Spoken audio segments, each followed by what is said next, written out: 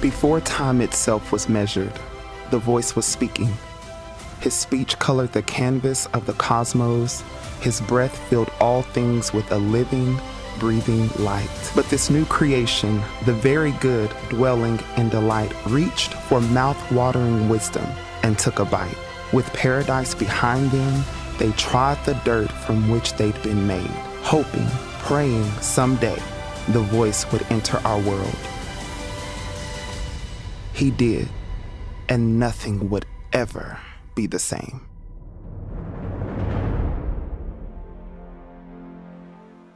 The Grand Universal Theory, aka the theory of everything. Have you heard about it?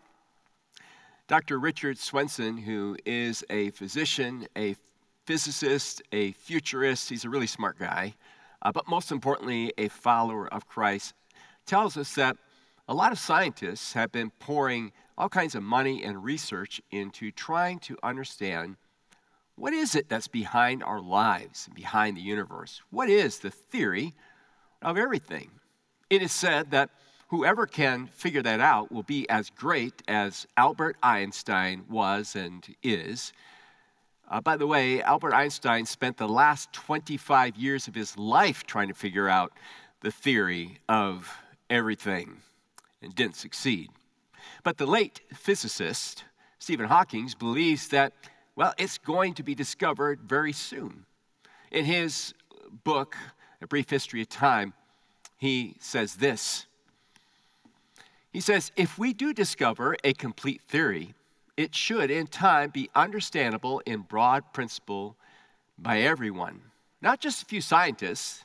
Then we shall all, philosophers, scientists, and just ordinary people, so I guess he was thinking about me, be able to take part in the discussion of the question of why it is that we and the universe exist. If we find the answer to that, it would be the ultimate triumph of, look at the emphasis, human reasoning.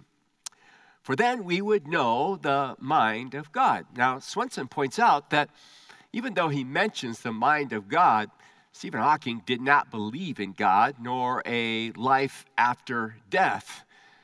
It's just that he had a habit sometimes of thinking or talking about God. Maybe a Freudian slip, I don't know. But the question is there really a theory of everything?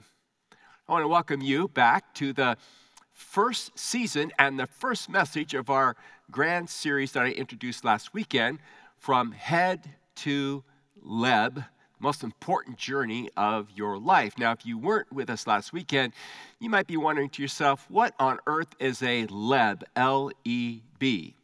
Well, Leb is the Hebrew word for one's heart. It's that place in our lives where three streams converge: our thinking life, our intellect, our emotional life, our feelings, and our volitional life, or our will. It's that most interior part of our lives where we contemplate, why am I here? What is life all about? What's behind the universe? What's my worth and what's my identity? You know, the kinds of things that you think about and I think about and we all think about, and really everybody's trying to find a reason behind that. You know, that part of our life that I'm describing to you is easily influenced by outward forces. What I mean by that is we are not born with a preset view of ourselves and view of the world. We are molded by our infinite environment that's all around us, and it starts at a really young age. In fact, I was just reading about something known as the Peppa effect. I don't know if you've heard of the Peppa effect, but it happened with COVID. So many preschoolers had so much time on their hands at home that they binged watching this British cartoon called Peppa Pig. And it's had a tremendous effect on American kids because you've got all these American preschoolers that are running around with British accents. So instead of saying to their mom, hey, Mom, let's try that, it's kind of like, Mommy, let's give it a go. Or instead of, can I push the button in the elevator, it's like, can I push the button in the lift? Or instead of, I have to go to the bathroom, it's, I need to use the water closet. Now, if you didn't like my accent, that's because I've not been watching much Peppa Pig. But I've seen the video of these kids, and it's absolutely hilarious. It looks like they just got off the boat or off the plane, and they're straight from England. Their accents are so great. Well, that just reminds us of how quickly and how easily we are influenced by the world around us. You know, everything we know and experience inwardly is a result of the outward influences on our lives. And so that then begins to beg these questions of who is influencing our lives? What is speaking into our lives? What from the media? What from social media? What, are our parents influencing us with? Our politicians, our professors, our peers, celebrities, the people that we kind of look up to? We are so susceptible. We're kind of like the old transistor radios, right? Our antenna is up, and whatever wavelengths are tuned in is kind of what we produce and what comes out. And so the question is, where is my ear tuned? Who is my ear tuned into? What is my ear tuned into? And last weekend, I tried to paint for you this picture from John chapter 13. Do you remember that? John leans over with his head on the chest of Jesus. And the Greek word there is stethos, from which we get stethoscope. And as he rests his head on Jesus' chest to ask him who it is that's going to betray, which one of them is going to betray Jesus, the picture I wanted you to grab was his ear against the chest of Jesus and hearing the heartbeat of God. And I asked you a question that I've been asking myself. How often do we take time to just rest our head and listen to the heart of God? A friend of mine sent me in this amazing picture that's another way of thinking about listening to the heart of God. I wanted to share it with you. Now, it's kind of a historical picture. This is Dr. Albert Nast, who's a blind physician. And he's got his ear pressed against this little 3-month-old baby. I love the expression on the child's face. But, we might look at somebody like Dr. Nast and say, oh, he's blind, he can't see. And while we might think about that as being something weak, it's actually a strength in that it makes all the rest of his senses so much more acute. So his hearing is more intense than somebody who could see and have all their senses. And I just love that picture of his head resting up against the back of that little baby, listening to the breath sounds and listening to that precious heartbeat. And I look at this in two ways. I think about God resting his head on my back, on my chest, and listening for my heartbeat. Who am I listening to? Who am I taking direction from? Who am I believing? But then I picture myself resting my head on the chest of God and listening to his heartbeat and what it is he wants to say to me and what he wants to say to you as well. You see, we live in a world right now that is shouting at us, that is screaming at us, that is so loud, and it's saying to us, listen to us, listen to us, listen to our ideas. Listen to what we believe. Listen to what we say is behind everything. And the world does not believe that God is behind everything.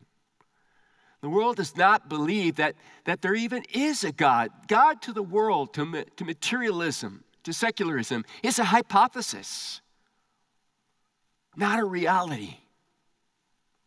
And so while you and I, many of us might say, well, I already believe that God is. I've read the books. I'm convinced that God is. I want you to remember your kids, your grandkids. We're not just about ourselves. We're about the next generation as well. I want you to think about those who don't have the luxury of what you have in terms of the teaching of God's word and the truth of God's word and maybe a good Christian upbringing. They're so susceptible to all those things that are being said out there. And God is saying, I want your ear. God is saying, come and listen to me and what I have to say. As I was thinking about that, in my mind, I thought about some, questions that forces me to ask and think about a little bit. And I want to share a couple of questions with you. Here's the first one. If God doesn't exist, well, then how do we explain how we all got here? Have you ever thought about that? I'm sure you have. If we're going to dismiss God, if we're going to listen to the world and say God's just a hypothesis, how are we going to explain how we got here? Are you satisfied with the fact that it's just an accident? Or number two, how do you talk to your children about the meaning of life when they are hearing from professors and peers that he doesn't exist, or if he does, he cannot really be known, and the Bible is just a bunch of myths anyway? Or how do we know that we as Christians are right about God and everyone else is wrong?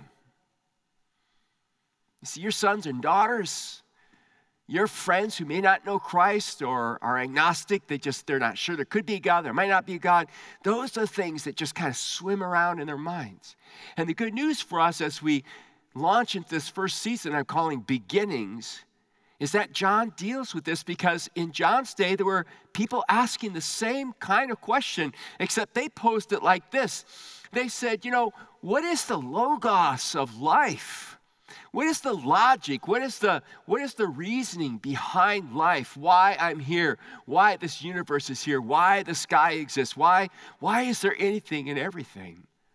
Kind of almost like a formula. If you're going to put it into a little formula, you would say, what is the meaning, right, of life? And they were trying to fill in this part of the formula. This part, is it this logos?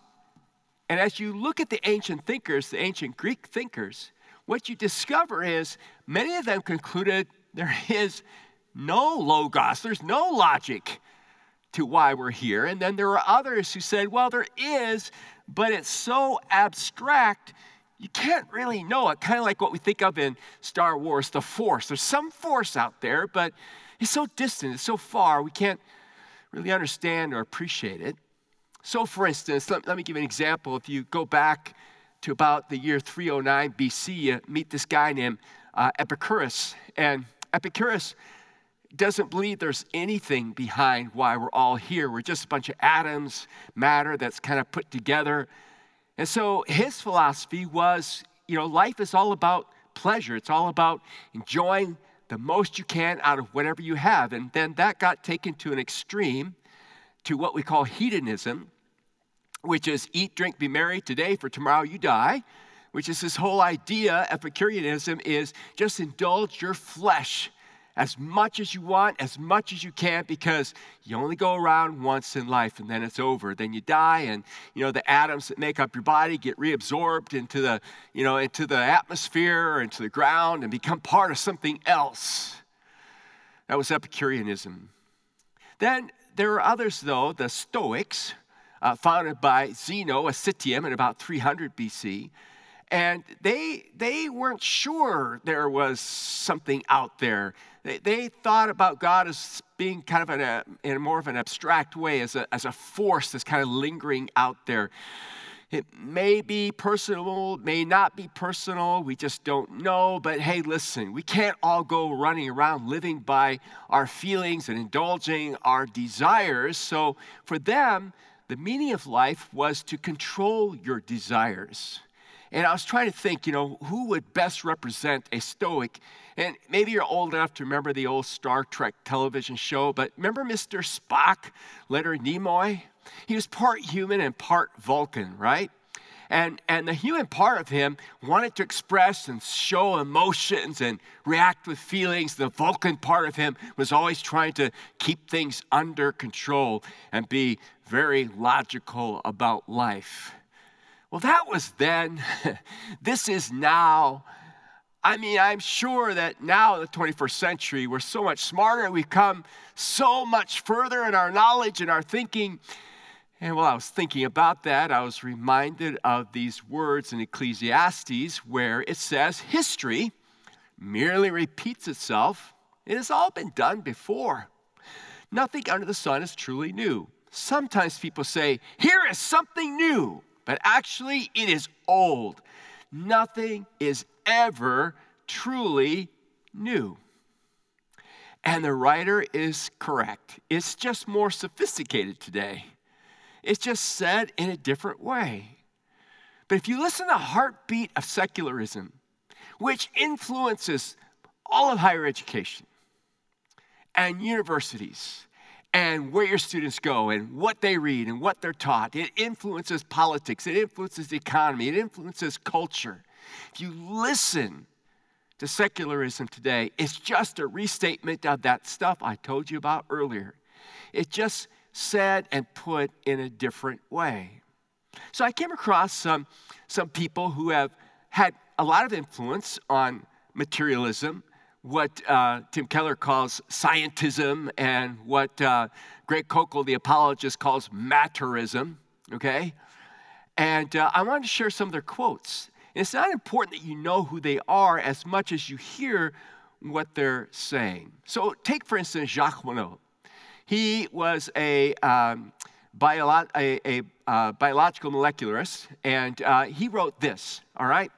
He said, "Man knows at last that he is alone in the unfeeling immensity of the universe from which he emerged by chance.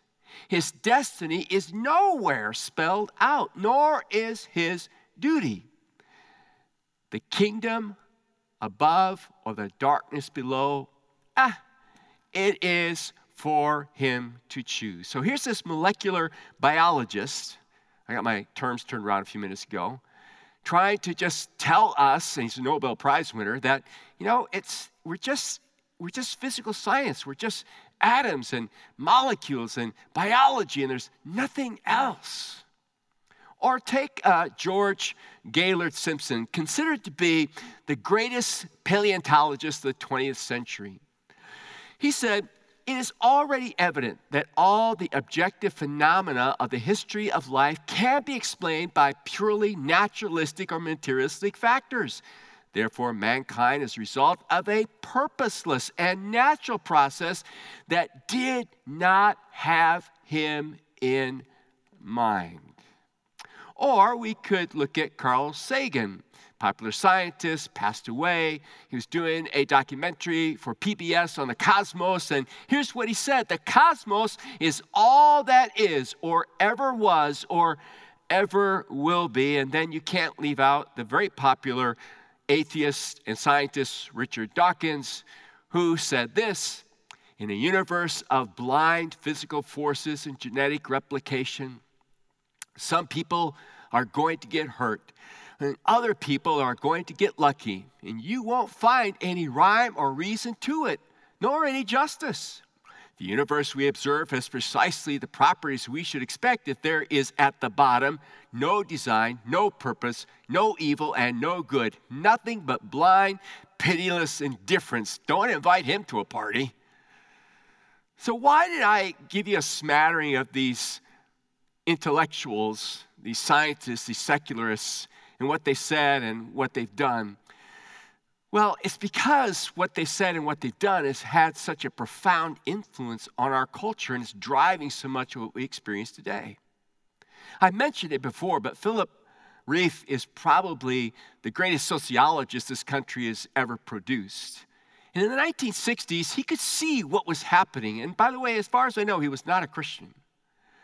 But he said that if we continue to believe that there is no moral absolute, that there is no moral lawgiver, that it truly is a matter of chance and luck and evolution, then he said what it will eventually lead to is the individualization of humanity.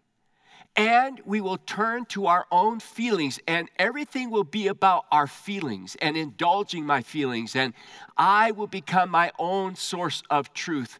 And he said it will ultimately lead to chaos.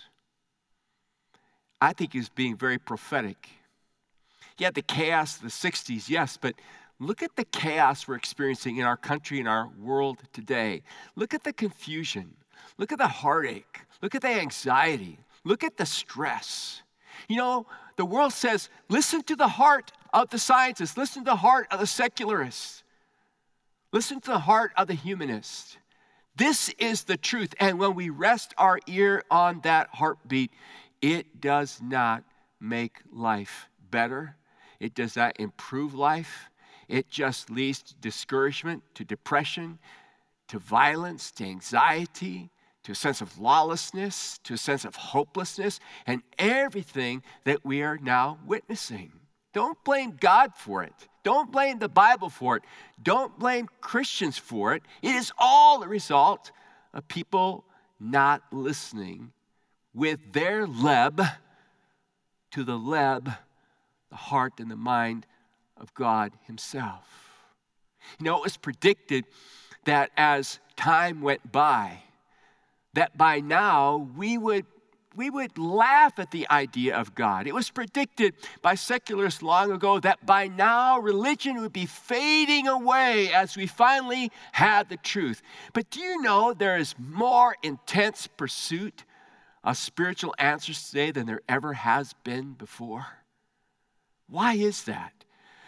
I go back to the book of Ecclesiastes and I find that it says in chapter 3, verse 11, God has made everything beautiful for its own time. He has planted eternity in the human heart. So no matter what Dawkins says or anybody else says, it is wired in us. It's instinctual in us. There's just something in us that says, God is, God is, God is. And you've got to really suppress that. You got to really convince yourself of something else to put that haunting voice aside. But it's wired in us that God is. And we need to put our ear to what God reveals about himself to us. I put the statement down. It's a truth that's waiting to be believed. It's a truth that's waiting to be received. And it's a truth that needs to be declared. See, we're not talking here about the theory of everything. What we're talking about is the truth of everything. I don't believe in a theory of everything, but I believe in a truth about everything. And that's what John gets to as he opens up his narrative about Jesus. He wants us to understand that Jesus is the truth about everything. And so in John chapter 1, he begins like this. He says, in the beginning was the Word, and he uses the Greek word logos. Now, even though John's using the Greek term logos, logic, reasoning, he has a Hebrew mindset as well, and I'll explain that in just a moment. But in the beginning, the logos, the Word, and now he's referring to Jesus, the living Word, okay? So he's saying that Jesus is the meaning behind life. In the beginning, the word logos already existed. The word logos was with God, and the word logos was God. Now, next weekend, we're going to dig into this a little bit more. We're going to have a very challenging message on how can Jesus be God and man at the same time. If you've ever wondered that, you don't want to miss next weekend. He existed in the beginning with God. God created everything through him, and nothing was created except through him. The word logos gave life to everything that was created, and his life brought light to everyone. The light shines in the darkness, and the darkness can never extinguish it. So John is saying, everybody's wondering, what is life all about? What does my life mean? How did I get here? And he's saying, I am here to tell you. I'm here to declare it to you. The reason behind the universe is Jesus. I mean, even Paul picks up on this in Colossians chapter 1. Paul says, Christ is the visible image of the invisible God. He existed before anything was created and is supreme over all creation. For through him, God created everything in heavenly realms and on earth. He made the things we can see and the things we can't see, such as thrones, kingdoms, rulers, authorities in the unseen world. Everything was created through him and for him. He existed before anything else, and he holds all creation together. Do you hear it from John? Hear it from Paul? There's just this sense that they want us to know that Christ has always been. So if you were to think about it in terms of a formula, what John is saying in essence is this. He's saying, if you want to know what the meaning of life is, All right, if you want to know what the meaning of life is, the answer to the question is the meaning of life is Jesus. It's a relationship. It's a relationship with Jesus. Now, I said a few moments ago that when John wrote this, he has in the back of his mind also a Hebrew mindset. So, for the Hebrew mind, God was not something abstract. The Hebrew mind believed that behind everything, yes, there is God. But as you read the scriptures carefully, what you begin to see is that pretty soon, the Hebrew mind began to think about the Torah, the law of God. And that became the reason and the meaning behind everything. And so that's why when Jesus shows up and he says, I am the way, the truth, and the life, no man comes to the Father but through me, and says that he is the Son of God, the one who has always been, that's why they crucify him. Because they already had their salvation. It's the law. And this idea that Jesus would call himself God, that was blasphemy. Next weekend, we'll look at why it was not blasphemy. Why he could be man and God. Why God is one, though three. But for now, John wants us to know, and Paul wants us to know, that the meaning behind life, the logos, the reason behind this world, is a personal relationship with Jesus. To know why I exist, to know why this world is here, requires that I be in a personal relationship with Christ. And, as followers of Christ, we've got to be careful because we have a tendency to do the same thing that we accuse the Jews of doing. We have sometimes a tendency to put the Word of God out here and say that the Word of God is the reason behind life. And I mean the Bible, the printed page, the words of Scripture. And I don't want you to misunderstand me. I love the Word of God. It is God's specific revelation revealing Christ to me.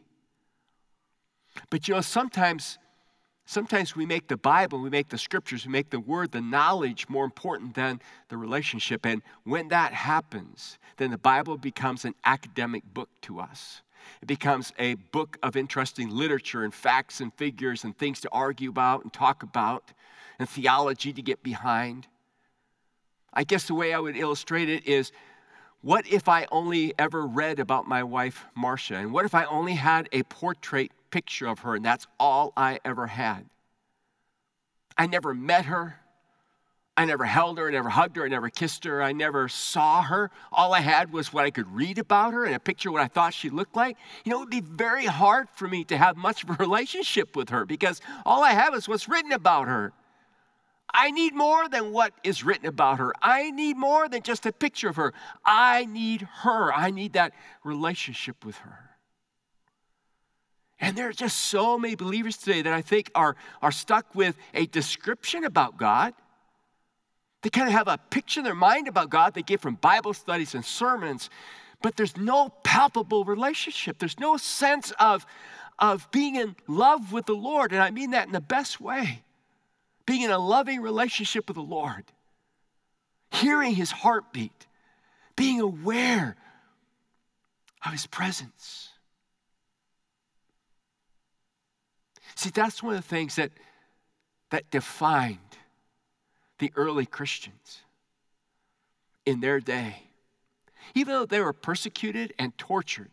There were secularists who wrote about them in their day and said, we don't know what to make of these Christians because they smile as they are put to death, as they are led to the lions.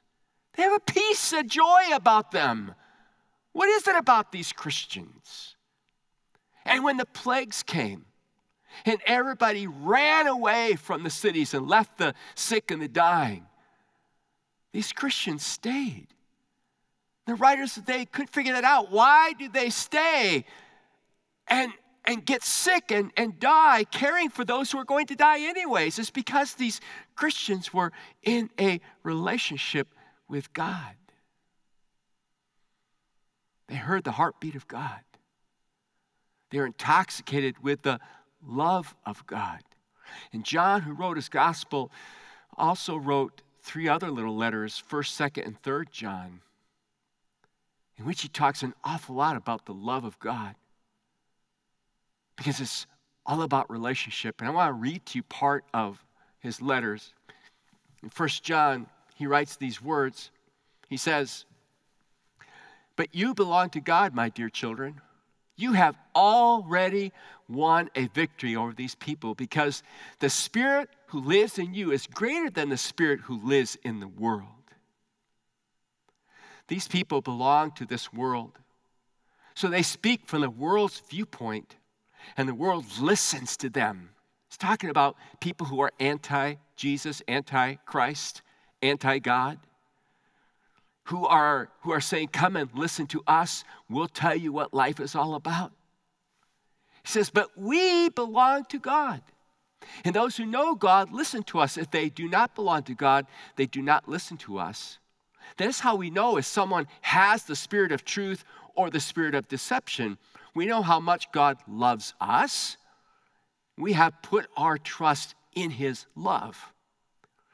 God, he says, is love. And all who live in love live in God, and God lives in them.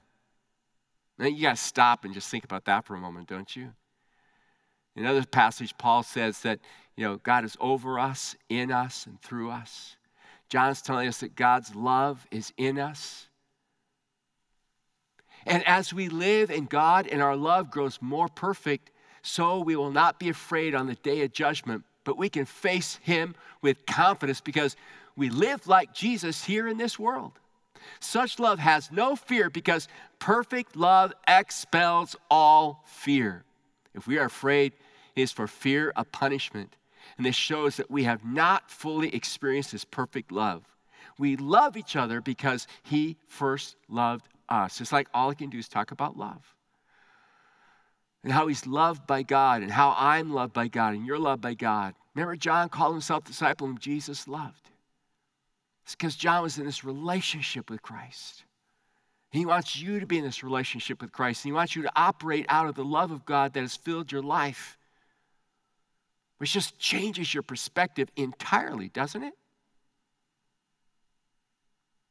And yet so many hearts, as we talked about last weekend, and the hearts of Christians are so anxious, so fearful, so worried, so threatened.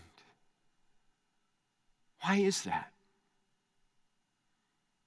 Well, I have an answer for you from my own life, an experience that happened to me this summer. My wife, Marcia, and I spent some time down in Texas at our daughter and husband's place with our 2 grandchildren, taking care of them while their mom and dad went on a vacation.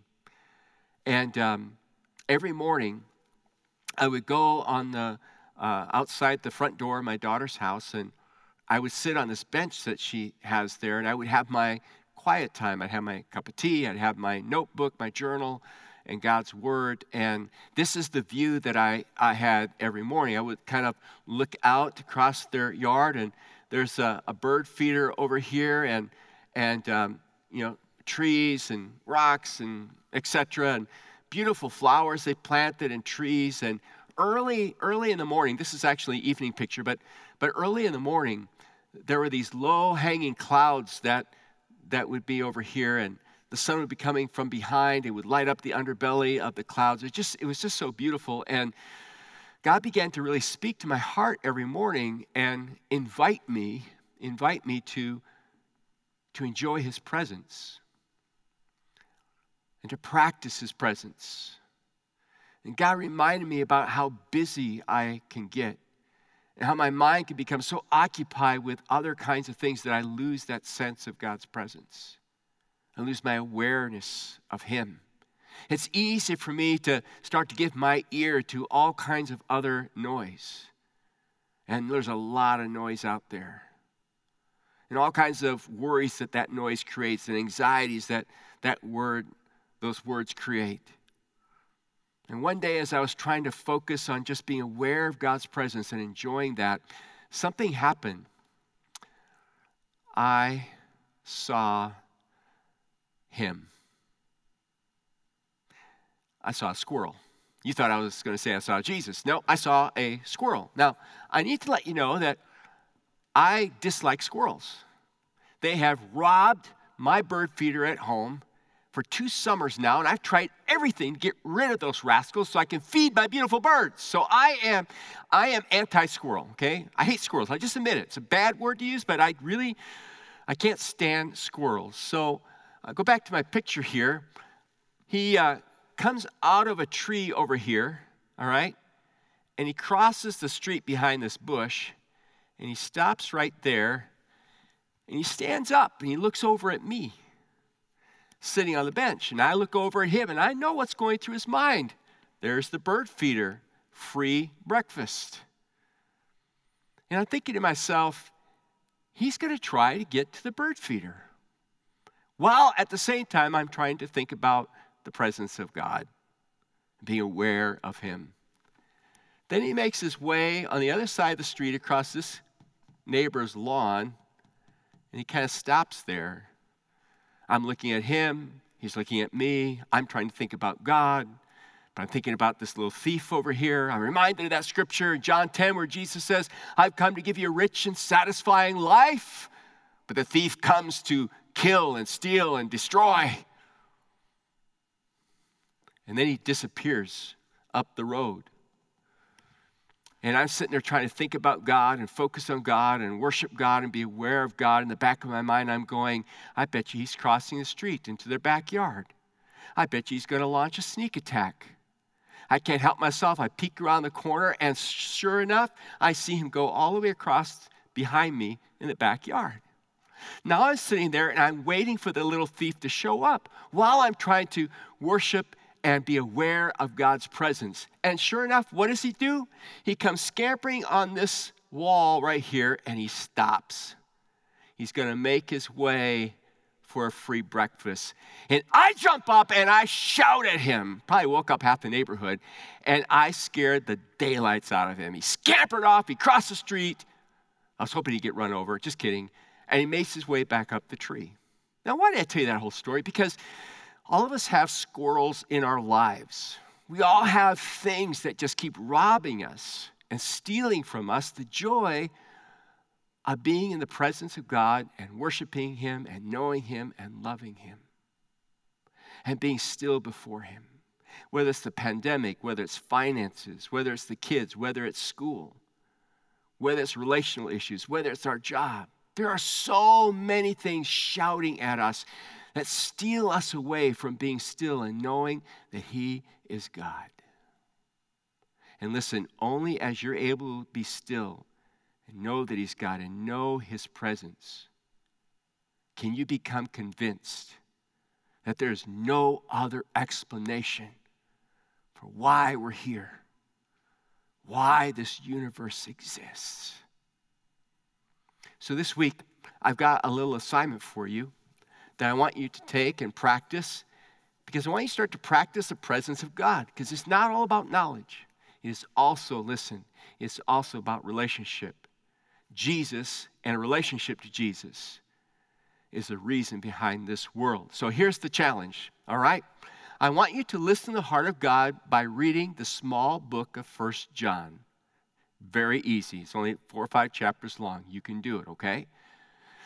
As you read it, we'll put this up on the blog so you can get this later on. I want you to just read 1 chapter a day. Very simple, all right? Number 2, I want you to listen for the heart of God and journal what he's telling you about how he thinks and feels about you and pray it back to him. Number 3, listen for commands he wants you to obey. Write them down and pray for God to help you to remember and fulfill them in your daily life. Not that hard to do. And last but not least, at the end of the week, share with one person, your spouse, a friend, your parents, your kids, whoever, share with one person how God worked in and around your life this past week. We're starting our journey, a journey that will change your life forever. And that journey begins with a conviction and belief of who God is and how he wants to transform your life. Let's pray. Father, thank you for your word and your truth. I pray and ask, Lord, as we begin this journey, that we would listen to your heart and know that you are true and real, that we would surrender ourselves to your presence, that, God, you would help us to ignore the thieves that want to take and steal away the peace that comes from abiding in you. In Christ's name we pray. Amen.